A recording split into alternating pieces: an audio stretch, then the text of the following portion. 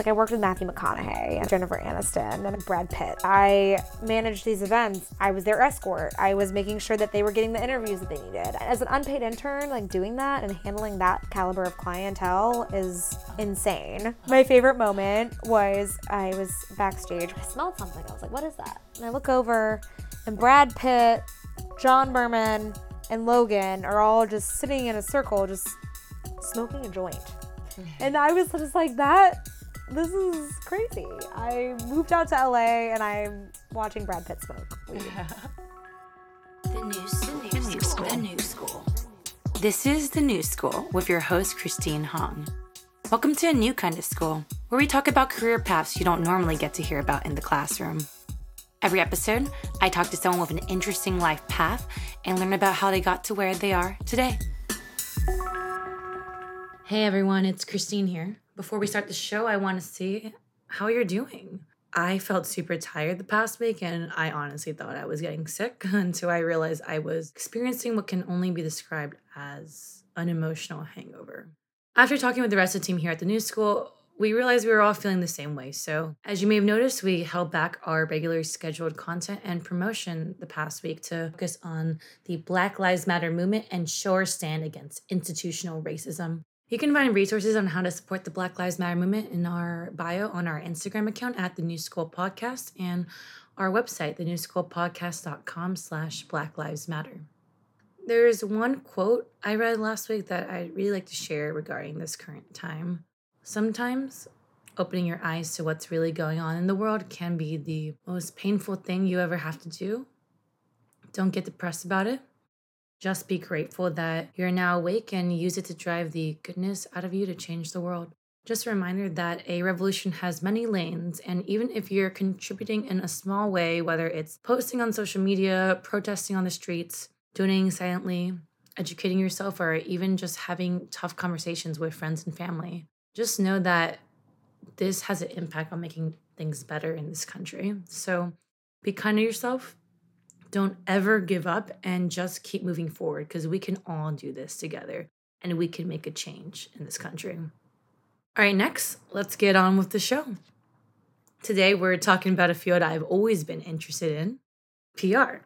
If you've binged Sex and the City like me, you've probably been obsessed with Samantha Jones and her job, public relations executive. I mean, is it really as glam as the show? Do you really get to go to exclusive parties all the time and work with celebrity clients daily? Today, I'm going to get the answers by sitting down with Emily Johnston, an experienced publicist in the media landscape. She got her start by interning with the woman who was Miramax's Oscar whisperer, predicting which films would make it big at the Oscars, and has worked with huge clients like Netflix, Prime Video, Fatburger, Waldorf Astoria, Hilton, and Marriott International. In this episode, we chat about what PR is really like, how to get into PR, and what the different levels of the PR career ladder look like. And just a warning for those who have kids at home, there is some salty language in this episode, so if you're looking for a clean version, please check out thenewschoolpodcast.com/episodes. So, as you know, I'm obsessed with Sex and the City.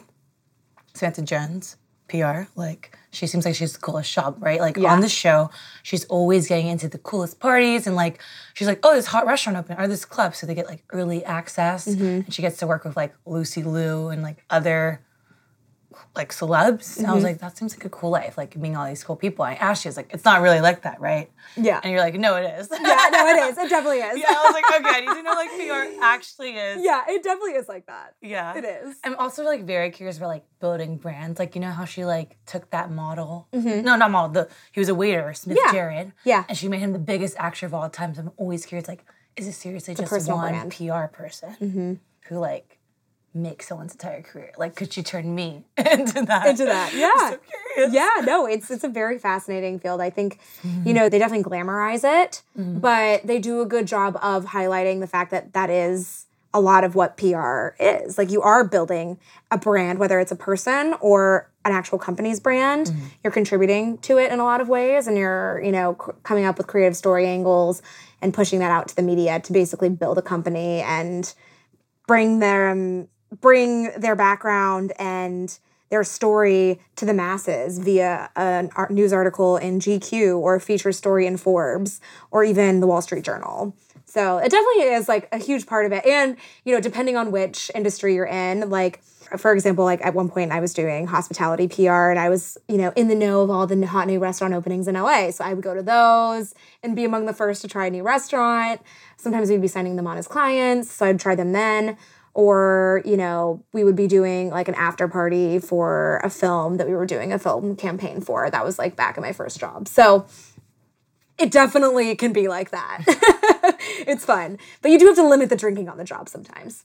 Every now and then. Yeah, it's good. Drinking's encouraged. Drinking's encouraged sometimes, mostly towards the end of the night, around midnight. Yeah, like get the client loose too. Yes, yeah. Get them loosey-goosey, you know? Yeah, so you've done both people and company PR?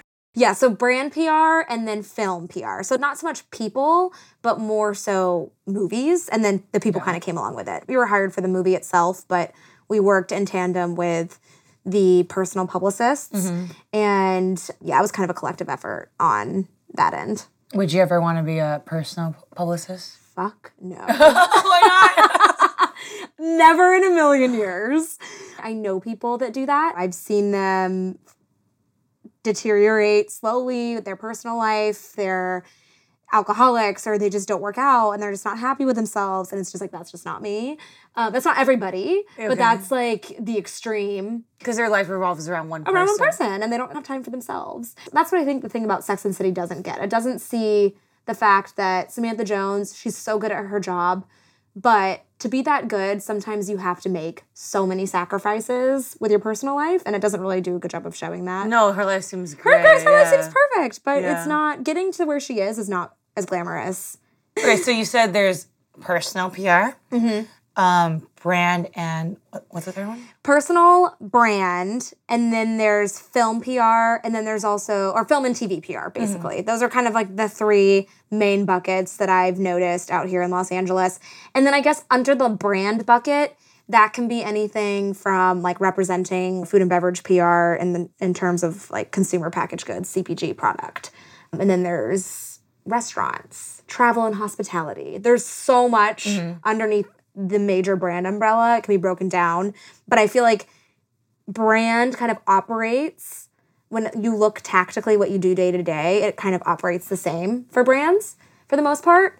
Entertainment, and that's kind of like doing like personal PR.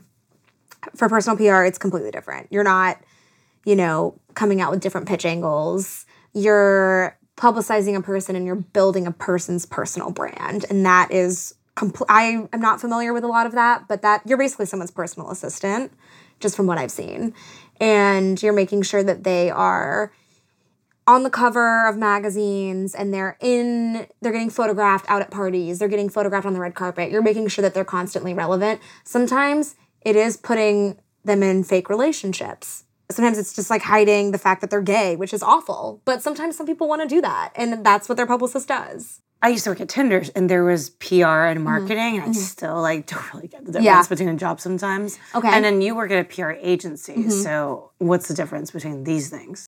So your team is in-house PR. In-house PR teams and marketing teams are tasked with building the brand of the company that they're actually working for, obviously, like whether it's through getting interviews for the CEO or even like creating a whole PR communications plan, whether it's like your business development officer talking about what the dating trends are around the holiday season. Like it's cuffing season. Or like most fashionable women in tech, but it's really just like the company's PR person getting them these articles, which happens a lot. Same with those awards, I'm guessing, too. Yeah, same with awards. That's usually the PR team and marketing team. They're more focused on making true money, honestly. It's like they're focused on, or I guess for Tinder specifically, it's like, how are we going to market our product to the masses and to consumers so that they'll download the app or that they'll, or even then it's like buying ads, like people buying ads for the app. That's all part of marketing. It's more focused on how can we get sales or get downloads of this product that we have. Right. But for PR, it's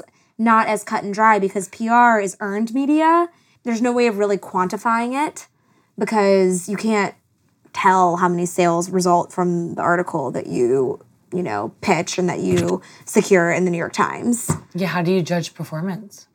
Based off the number of placements. That's how a lot of agencies do it. So it's like if we're booking and getting our client in Pop Sugar and Bustle and Wall Street Journal, then that's good for them. Or they might care about these like dinky local publications instead. For example, I represent an art gallery right now, and all they care about is being in Malibu publications because they're based in Malibu, and they know that Malibu residents are reading these Malibu magazines, and if they read about it, then they'll come in and they'll buy our work.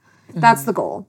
So just because they get featured in New York Times does not mean that that's going to be a good thing for their business. Like, it might just not even affect. You have to be specific and understand like the client's needs, and that's kind of like basically the gist of PR and earned media. How did your interest in PR start? Like, when did you know you wanted to do it? So first of all, I went to school. I wanted to be a journalist, and I realized that there was not a lot of money in journalism. So I decided that PR was a profitable thing. At the time, I, was pop culture obsessed, and I was like, oh my God, like I always heard, Hills was a huge thing. Kelly Catrone, like Kelly Catrone was like the badass publicist in the Hills, and like I wanted to work. I was like, oh my God, I want to be like her, even though she's such a bitch, but like I was drawn to it. I was like, oh my God, I want to be in entertainment PR. I think this is so cool. And then fast forward to my junior year of college, my second semester, I chose to study abroad in France. I was in Cannes, and my program had a connection with the festival, the Cannes Film Festival. So I was able to get a few internships during my time abroad. And in that, I worked for this celebrity gifting lounge doing, basically just doing grunt work, like setting up and then, being the face where I would just lead this talent through the gifting lounge and made sure they got everything. And then that was for the first week of the festival. And then the second week of the festival, I was helping with the AMFAR Cinema Against AIDS Gala that raised money for AIDS research. And in that, I was coordinating one of the fashion shows, sending out invitations, working with media to make sure they got all the interviews they needed, make sure they were at their seats, all that stuff. So I was able to do a little bit of PR on that. And I really liked it. I loved being around the lights and the red carpet, and I just found it really cool. That was kind of like my realization. I was like, this is what I should be doing. I should move to Los Angeles and make this happen. After I got back my junior year, it was my senior year, and then I was like trying to figure out what I wanted to do. I was toggling between law school and just saying fuck it and moving out to LA. And so I said fuck it, and I moved out to LA because I didn't want to pay the student loans for law school. Yeah, and that was it. So that's kind of like how I realized I wanted to go into PR. And then once I got to LA, it was a whole other story. It was quite the struggle. It was hard because even though I had the internship, I was from South Carolina. I didn't know anyone. I was a transplant like everybody else. And I had made a name for myself. And so I got my internship with the film publicity agency, the Oscar Whisperer. I got that through a girl that was a year younger than me at school. And she's like, yeah, they always need interns. Like, they would love to have you. She interned at the time, and I got the internship right after and did that when I moved out here. And I also worked at Mendocino Farms and nannied. A lucky break, though. Yeah, so I got lucky with that, and that was my end. And it was a struggle. It was really hard. At times I really wanted to give up. Why? And move away because it was like I wasn't making any money. And LA's expensive. LA's hard. I was making minimum wage. I wasn't even getting paid at the internship. I was making minimum wage at Mendocino Farms. All my money was coming from tips. And then I was living off savings that I saved up $10,000. And then I was nannying. So I had no life. So I worked 90 hours a week. Oh my like, God. it was crazy. What do you mean by Oscar Whisperer, by the way? So Oscar Whisperer, so there's this super exclusive sect of people in the entertainment industry called the Oscar Whisperers. And I'm not sure how many of them there are. I think there's about between 5 and 7 of these women. That's it. That's it. They're all women. They're all women. And so badass women. Like, I think there's like maybe one man, but most of them are women. And they know everyone. They all look alike. They're all like Jewish women with black hair. But they all have like similar personalities. They're go-getters. They know everyone. They're charismatic. They're amazing. They're strong. They're powerful. They know Diane Dargan, who has been a member of the Academy for 50 years. Like, they're best friends with the Academy members. They're best friends with SAG. They're best friends with the Hollywood Foreign Press Association. Like, they know all these people, and they are the ones that are responsible for building these movies that you see at these award shows and creating them to be the Oscar-winning movie of the year. So they're hired by film companies. Film companies and producers are who hire them. Wow. I don't wonder how to get that. How do you become an Oscar winner? I know. It's like, I don't know. It's like you have to know these people. You have to know everyone. Yeah. And you get to that point just by working for these women. It's pretty fascinating. It's cool. Okay, so how did you start getting paid to be in PR? This was like 8 months in. I was like, I can't keep fucking working for free. I got to make money because I started running out of savings. So while you had this unpaid internship with the Oscar Whisperer, Yeah. she couldn't like convert you to paid or help you get a paid internship? Mm-hmm. What's the point of working for her? The clout. Yeah. Or just like, the experience. It really did help shape me. I continued working for her because she would pay you to work for events, and I would continue doing that on the side as I moved on. But I just didn't want to work for her full time because it was kind of a toxic environment. Mm. And I learned that for me was not what I wanted at the time, and it didn't serve me. I don't know. It was crazy. So long story short, I was like, how the fuck? Like, what am I doing with my life? Why am I here? And then I got a call from Connect Agency, which was the agency that I was at for 3 years and loved, and it really shaped me in my career. They called me and they hired me on as a paid intern. And then I moved up from paid intern to assistant, to coordinator, to account executive pretty fast. Oh, wow. So, yeah, I guess that internship experience helped you get the paid one. It did. It helped me get the paid one. It really thickened my skin. But it also helped me, like, discover things, and I had a lot of really cool experiences. Like, I worked with Matthew McConaughey, and I worked with Jennifer Aniston, and I worked with Brad Pitt. Like, it was... Wait, what? Yeah, like, I did, like, events with them, and I managed these events. I was their escort. I was making sure that they were getting the interviews that they needed. I was, you know what I mean? As an unpaid intern, like, doing that and handling that caliber of clientele is insane. My favorite moment was I was backstage waiting for Brad Pitt, Logan Lerman, Michael Pena, and John Berman. We were all backstage, and, the talent was congregating. I smelled something. I was like, what is that? And I look over, and Brad Pitt, John Berman, and Logan are all just sitting in a circle, just smoking a joint. And I was just like, this is crazy. I moved out to LA, and I'm watching Brad Pitt smoke weed. Yeah. Okay. What's your day-to-day like then? Right now, you work for an agency? So I work for an agency, and I represent just a handful of consumer products. One of my clients is a stem cell skincare brand that's brand new. It just launched. It's called Miage. My other client is a sustainable water brand. They are one of the first companies to do a negative plastic bottle, meaning their plastic bottles are made out of plastic from the ocean.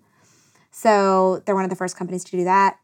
And then my other client that's pretty big they're a financial wealth management company in Los Angeles. So it's an interesting random mix of people. Oh, and an art gallery. So a good range of things. It keeps me on my toes, just different ways of thinking when it comes to pitching. But so because I have such a range of clients, I usually map my week out on a Sunday, and I figure out which clients I'm going to be pitching on which day. And so when I come in, I usually just look at my emails, make sure no one's gotten back to me on interest in writing an article off of an email that I sent the previous week. I read the news because being in PR, it's like sometimes trending news stories can result in a new pitch angle or something that might connect to my client that I can reach out to media for. So a good example of this is, say one of my clients was a brand of freeze-dried fruit or something crazy like that. And for whatever reason, there was like a recall on this other brand, like our competitor's brand. Sometimes a lot of journalists will be looking to competitor brands to comment on that recall and talk about the safety of the product. And so that's when we step in and we're like, okay, this is an opportunity for us to be in the news and talk about how our safety practices are better than our competitors. Which is kind of dirty, but that's how it works sometimes, you know? And that's just one example. So we have to know like what's going on in the world around us, because had I not read the news, I wouldn't have known that that recall happened. You have to be in the know of what's going on in each of your clients' industries. So I always read the news in each of my clients' industries. It's just so I can know what's going on.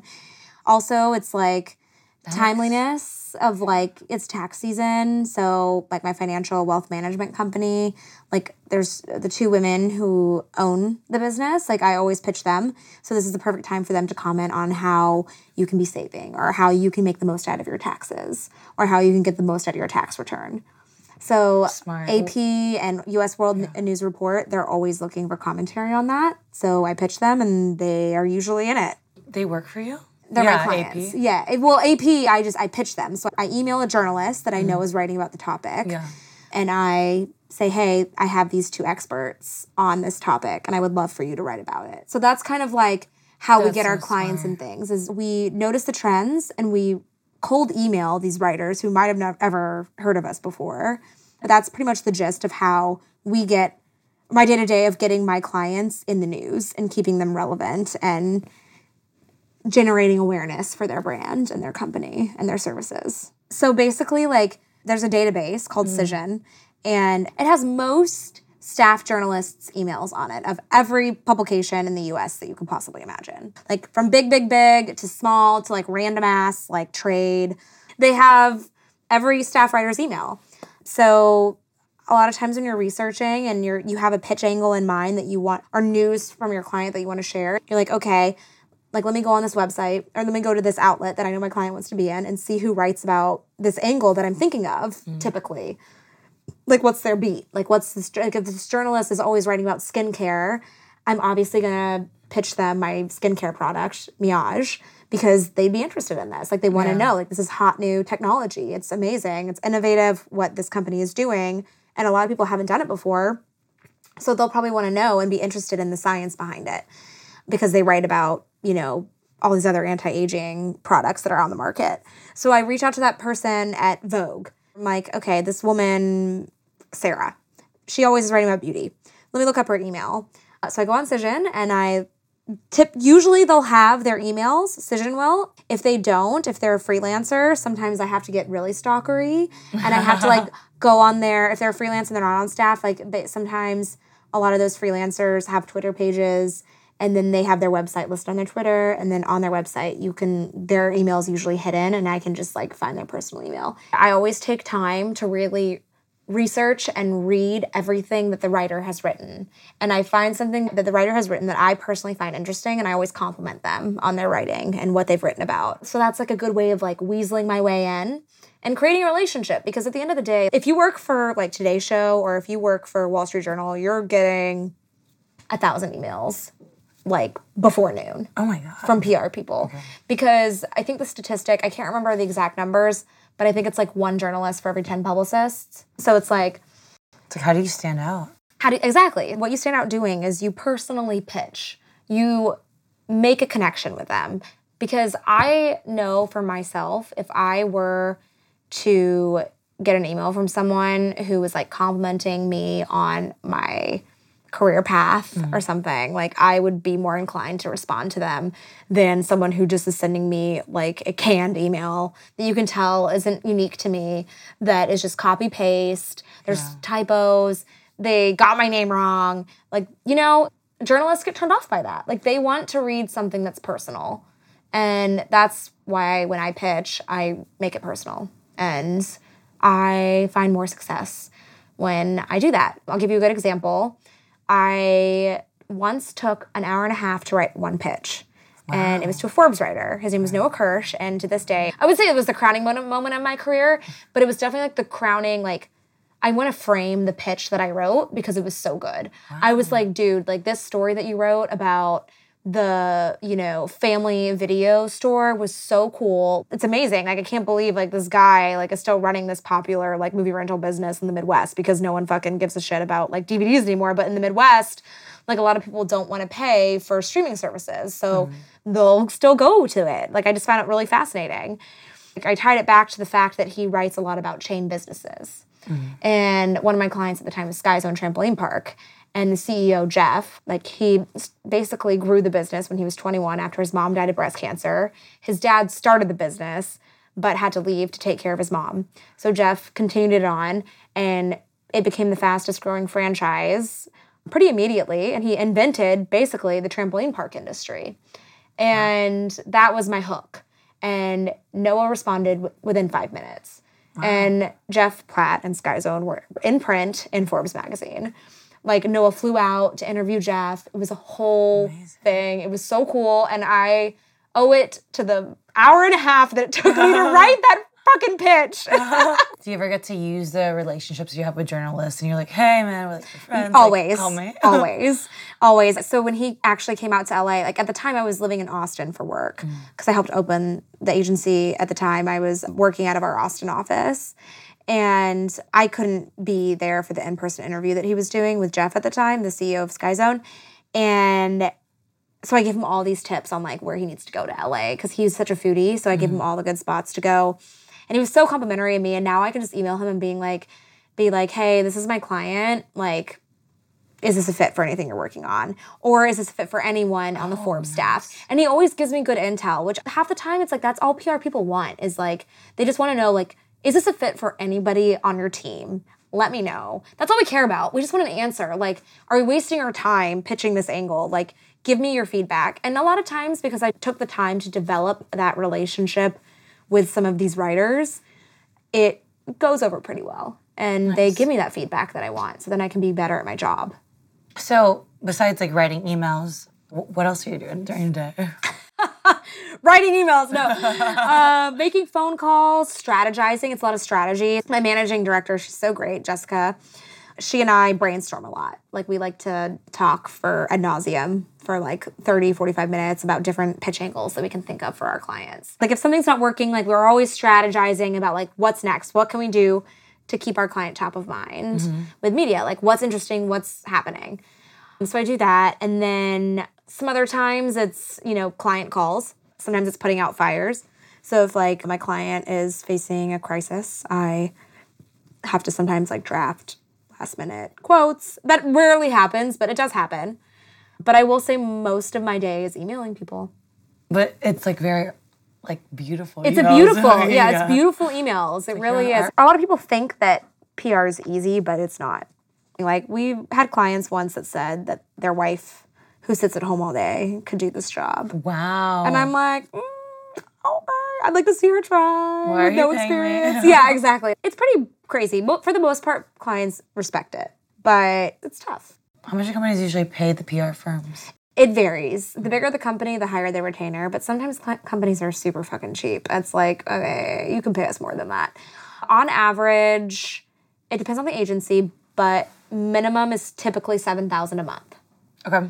But if it's a bigger company, so when I represented Fatburger and when they went public and they had multiple restaurant companies underneath their Fat Brands umbrella, they were paying us $20,000 a month for PR services. So where the commission comes in is if I identify a client, I say, this is the client I want to work with, so I reach out to them, I email them, I sign them for new business, and I basically bring them into our agency, and then I would get commission from their monthly retainer. Usually it's like 10% commission. Another part of my day-to-day is identifying new business opportunities.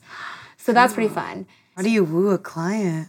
That's new to me. That's a new realm, but that is something that I personally feel like for me to grow as a person, like right now I'm mid-level, but for me to get to that next level, I need to be good at bringing in money to my company so they can see me. Not that they don't see me as a valuable asset, because I am, but this is going to help them make more money and help us make more money, so that way that we can be a viable PR agency. And bringing in new clients means that we're building our agency resume for other potential brands to work with and really growing ourselves in that way. Yeah. What's your favorite and least favorite thing about the job? So my favorite thing would be the fact that I get to talk to people, all kinds of people. And I'm such a nerd. I love really diving into different industries that I might not be familiar with.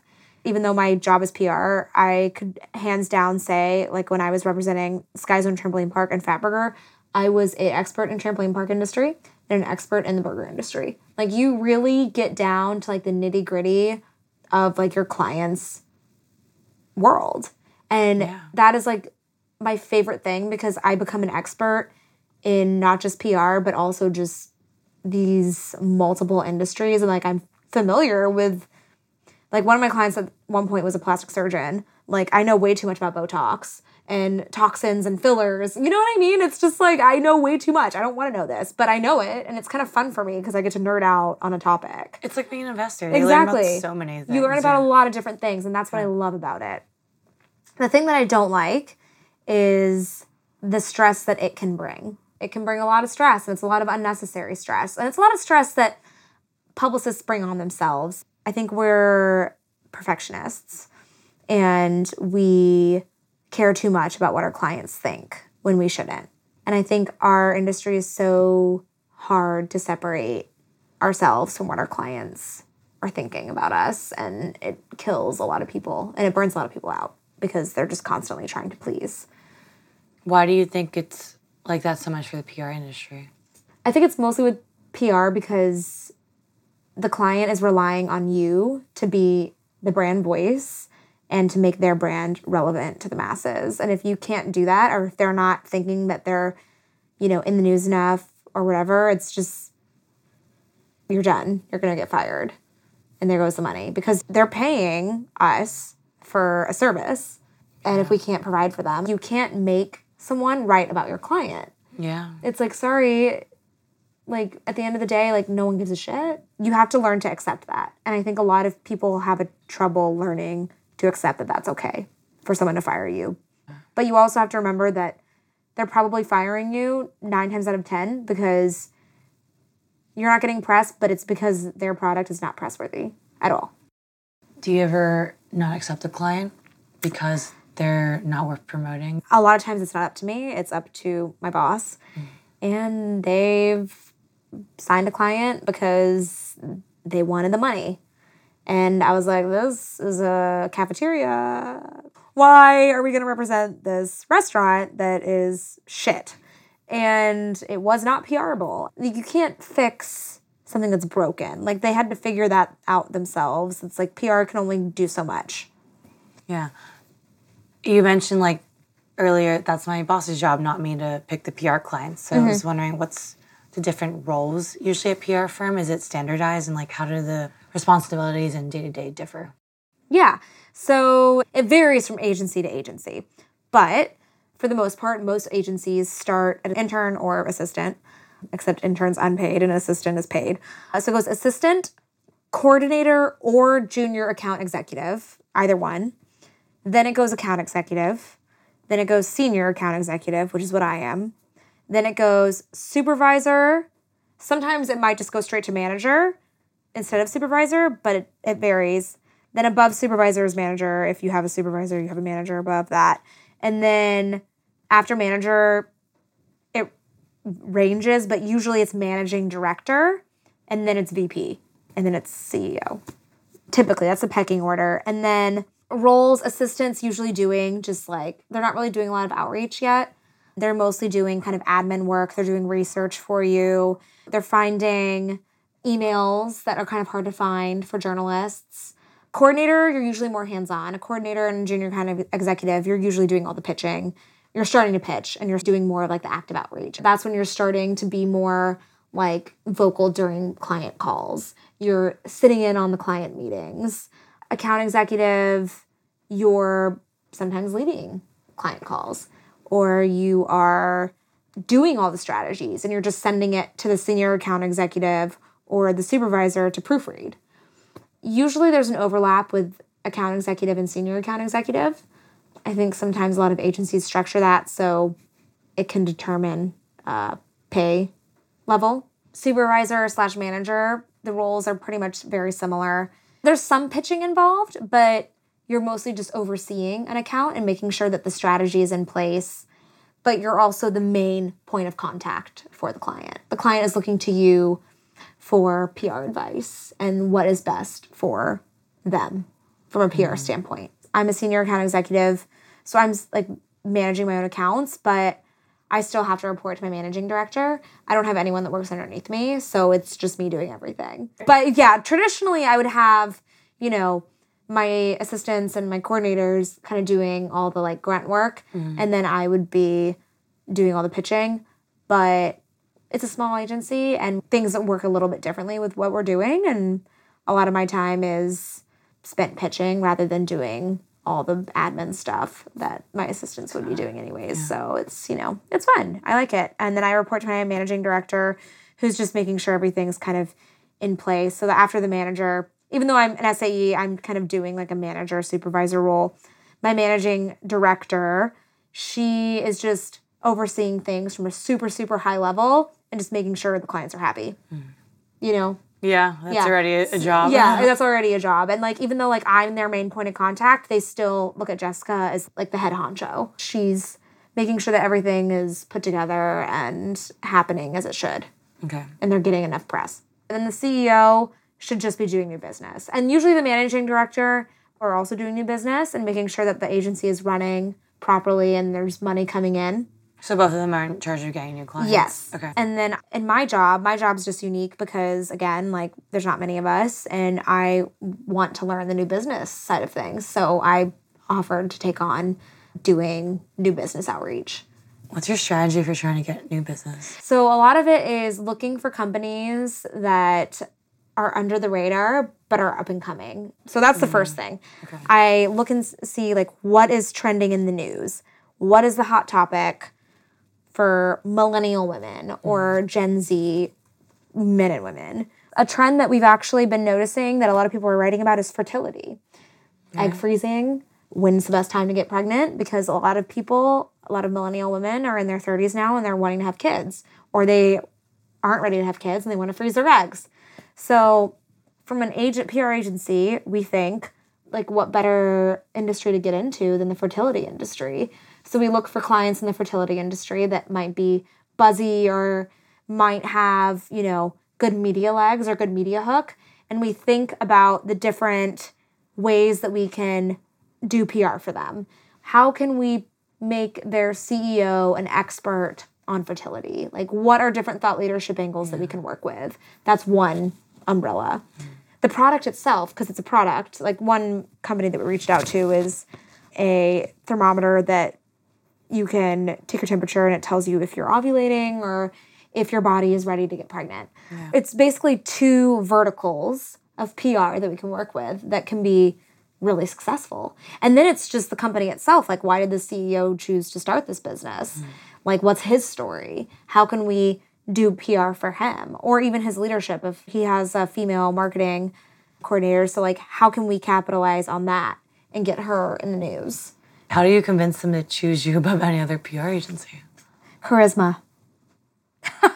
Yeah, clicking. Yeah. It's charisma. It's making them like you. Honestly, it is. Like, that. I mean, I hate saying this. It's obviously proving to them and showing them, like, our former clients and being like, okay, this is who we used to work with. This is our experience. These are the contacts that we have. This is the amount of press we've gotten for all of these clients. This is what we can do for you. We give them creative ideas of how they can market their product better, different events that they can host, like partnerships that they can, move forward with or that we can coordinate. Creative ideas and different partnerships is definitely a way to woo a potential client. Ultimately, it's the chemistry. Like, if you don't have chemistry with a brand, then you're just not going to work well together. Even if it's like a big, awesome company that you want to work with, no matter what, if you don't have that chemistry or that connection, they're not going to hire you. You mentioned all these different strategies for helping a company out because you mostly do brand, like throwing parties and promoting top figures in the company and getting news articles written. Yeah. What else is there? Those are the big things for PR. Those are the big three? Those are the big three. Yeah, that's pretty much like what we do. A lot of times too, there's other ways that PR agencies come in, whether it's contributing to like marketing ideas and like collaborating with their in-house marketing teams and coming up with creative ways to market a product. We get pulled in for that sometimes. But other than that, it's pretty much it. I guess what do you think is the ideal ratio, or do you find anything more effective? I always wonder like how effective an actual physical party is, even though it's very fun to go to. Oh, yeah. You know, I think media, especially when we're looking at media, they love to drink. They love an excuse to drink and eat for free. And I think it does go a long way. And it helps, you know, it helps create that relationship with them so that you're constantly being written about. So from a media standpoint, it helps. And I think from a consumer standpoint, I think it also helps because it also helps build a relationship. So those are beneficial for, you know, movies trying to get nominated for awards. I know for a fact that when we are doing PR campaigns, like when I first started my career, I was working at a PR agency that did film campaigns. You know, getting a movie nominated or trying to get a movie nominated for an Oscar, Golden Globe, SAG, PGA, you know, WGA, Directors Guild, whatever award. Yeah. Like that agency was solely in charge of getting movies nominated. And, you know, parties really made a difference there because it made the voters feel special. They're like, oh, like I was invited to this party with the talent. This is great. Oh, there was a Q&A. Oh my God, now I know all about their method of why this worked. I was wondering, is it like the entertainment industry where like from level to level in PR, there's like this huge salary jump at one point? Sales is like this too. Yes, I will say it's pretty stagnant until you make managing director or manager. And I think the reason why is because you have more of a set. I mean, like, I think it also just comes with experience. You learn that it's okay to ask for more money. And it's okay to like, be like, I want a 6-figure salary. I'm bringing in business. I'm doing all these things. So then that's kind of like when it starts, you start to see a jump is usually when it's like manager and above. How long does that take someone usually from like graduating? It depends, but it could be anywhere. For some people, it's like really fast. It's like 5 years. Wow, really? Yeah. Or some people, it's 10. It just depends. Do you have any advice for people who want to get into PR? Like, what's a good route to get in? A good route to get into PR. Intern. I highly recommend you interning in college, interning when you're abroad. Intern in a PR agency, no matter what, because that is where you're going to learn the nitty-gritty. And when you have an internship, you learn the basics and you have a good baseline of like the admin day to day. And then you're in the environment and you're seeing how people are interacting. I know that's a very basic answer, but internships really do make a huge difference. And that's something I wish I had more internships in college. The one my senior year was the one where I learned the base skills. And I wish I had learned them earlier. What if you missed the boat? You're changing You careers. miss the boat. Honestly, it's like, I know people that have done that. And you have to market the skills that you have. So to be successful in PR, you have to be a good writer. So say you're in marketing, like you can easily make the jump from marketing to PR because you understand from marketing, like you understand the sales point of view. And a lot of PR agencies find that attractive. They're like, oh, they get it from the client side. Like we want, because clients always get marketing and PR confused. So if we can bring that marketing mind into PR, we always see that as a huge like value for us. So that's one example. And then if you want to get into PR, it's honestly just networking. I know that's another very basic answer, but it really is all who you know. Why is it so hard? Because there's no like set skills. There's no set skills. It's writing and charisma. It's not like you're like an engineer and like you have this whole thing. It really is all who you know, and it's your experience and the way that you market your experience and bring it in to the PR world. It's like if you can finesse your way from one career path into a different career path, then great. Like, I love this. This is awesome. But like, just know like you're going to have to start lower if you want to move into PR because like you have to learn like the basic skills of that world. So what's your dream job? My dream job would be to be the VP of communications for a company like Patagonia, or not even just Patagonia, but just any company that has an ethos that I personally align with. Our company that is sustainable and that is trying to actually make a true difference in this world, whether it's through their mission, the money they're donating, whatever. I don't want to work for people to make them more money because they already have enough. It's like at a certain point, it's like my morals kick in and I'm just like, what? That's my dream, is to be in-house. Why? I'm sick of working for multiple people. I'd rather work for just one. Are there niche PR agencies like we want to do environmental brands or health brands? Nonprofits, medical, tech. There's a lot of niche agencies. There's the big guys like Fleishman Hillard, Edelman, Ketchum. Those are the huge, huge ones that are international. But there's tons of niche, small, very small agencies that only do business-to-business PR or tech or plastic surgeons or health and wellness. Like it varies. Yeah, it's interesting. Yours is such a diverse mix. Yes. Yeah, a lot of agencies are diverse, but I will say most try to stick in their realm of things and they're experts on that. So. Yeah. With your current expertise, do you have any PR advice for my podcast? Yes. My biggest piece of advice is to be okay with failing, be okay with not being perfect. Because I think we as publicists and PR people, like we are constantly worried about not being perfect. We're worried about clients hating us. We're worried about clients firing us. It's business. It's okay. Just do your job and do it well. Ignore the noise because you're the only one standing in your way. And I think a lot of us tend to forget that. What do you think are your biggest mistakes or failures along the way? I cared too much about what people thought of me. I was scared about every fucking thing. Just don't be scared. Just be fearless. And I promise you, you will regret being cautious more than you will taking that risk. Yeah. So take the risk. Another thing that was a huge mistake of mine, and this is more tactical, I was taking a company public, and the CEO that I was representing his company, he, went to jail for tax evasion. Oh my God. Yeah, but this was like years ago. This was years prior.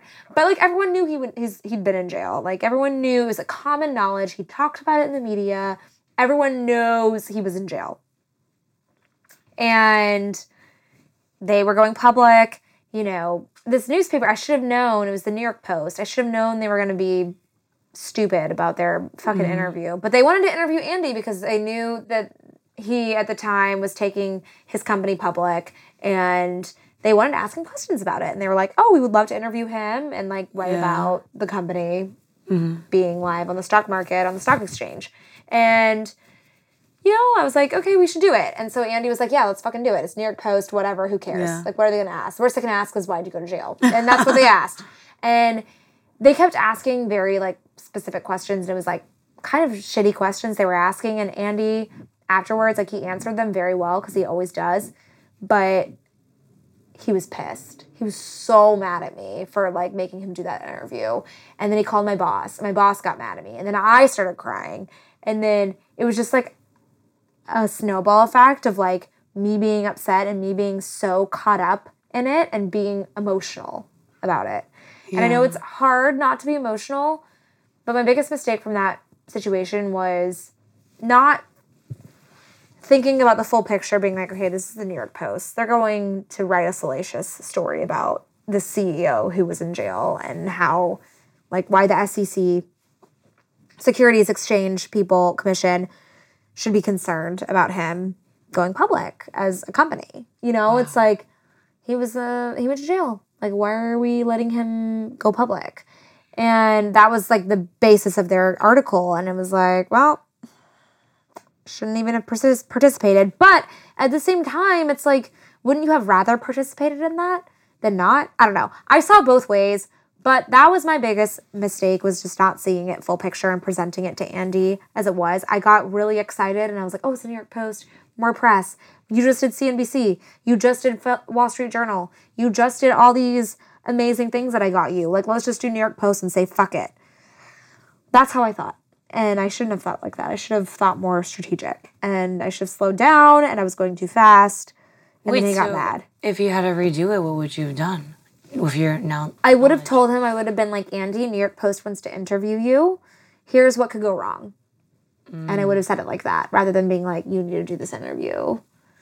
It's like, I got so emotional with it. And I think that was something that really I could have done differently.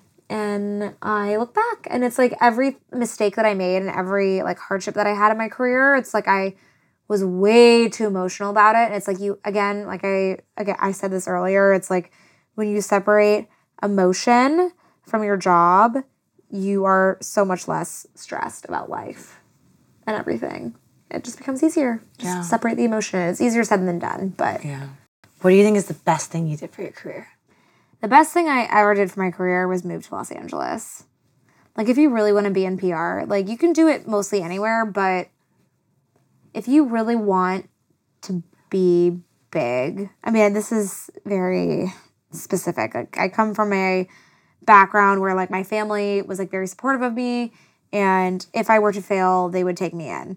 And if I were to run out of money, they would also take me in. So, just know that, but had I not moved to LA, I would not be where I was today. Or if I moved to New York, like Chicago, Atlanta, LA, New York. Best cities to pursue a huge PR dream. I would never expect that. Atlanta's a huge city. It's a huge city. And it has a lot of industry. It has a lot of entertainment. It has a lot of food and beverage. A lot of really big brands like Home Depot is based there. Randomly, it has huge companies based there. So it's big. It's big on PR. I reached the end. Yeah. So I like to give my guests like a couple minutes to pitch anything they want. Anything you want to self-pitch? If anyone needs PR services that is listening out there, I am a great publicist, and I will bring your brand into the new year with great press. Come to me. I'm at Tyler Barnett PR. We're a great agency. How can they contact you? They can contact us at info@tylerbarnettpr.com. And Barnett is BARNETTPR.com. Perfect. TylerBarnettPR.com. Hey guys, hope you enjoyed our interview with the charismatic and hilarious Emily Johnston. I loved how vulnerable she was about the ups and downs of her career. And I found some of her stories, like getting yelled at by her boss about something she wasn't even sure was a mistake, to be refreshingly honest, because most people don't normally open up about something like that. You can find links to anything mentioned in the episode in our show notes at thenewschoolpodcast.com/episodes. Stick around till the end to hear a sneak peek of next week's episode. To stay up to date on content, make sure to follow us on Instagram at The New School Podcast and on Twitter at The New School Pod.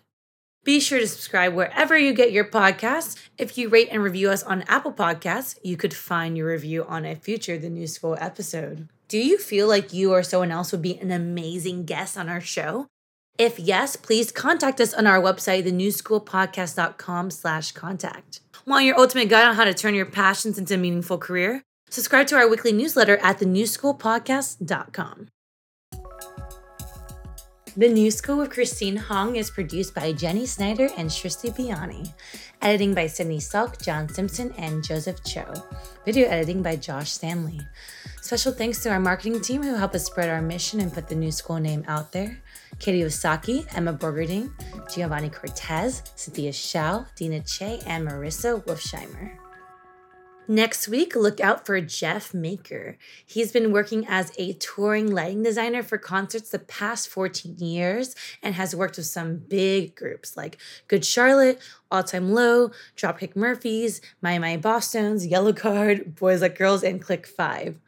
He's been nominated for one of the top honors in the touring industry, the Lighting Designer of the Year at the Parnelli Awards.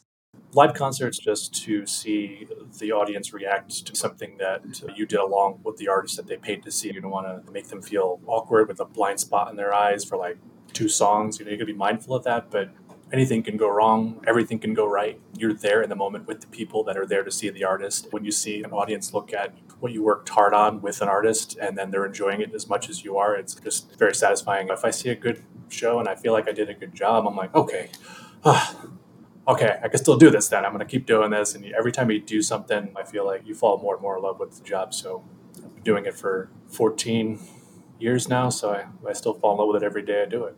Come back next Monday to find out from Jeff how he started his career in lighting design, what's it like to be doing lights live for concerts for huge bands like Good Charlotte, and advice he has for other aspiring lighting designers. All right, guys, have a great day. Try something new today.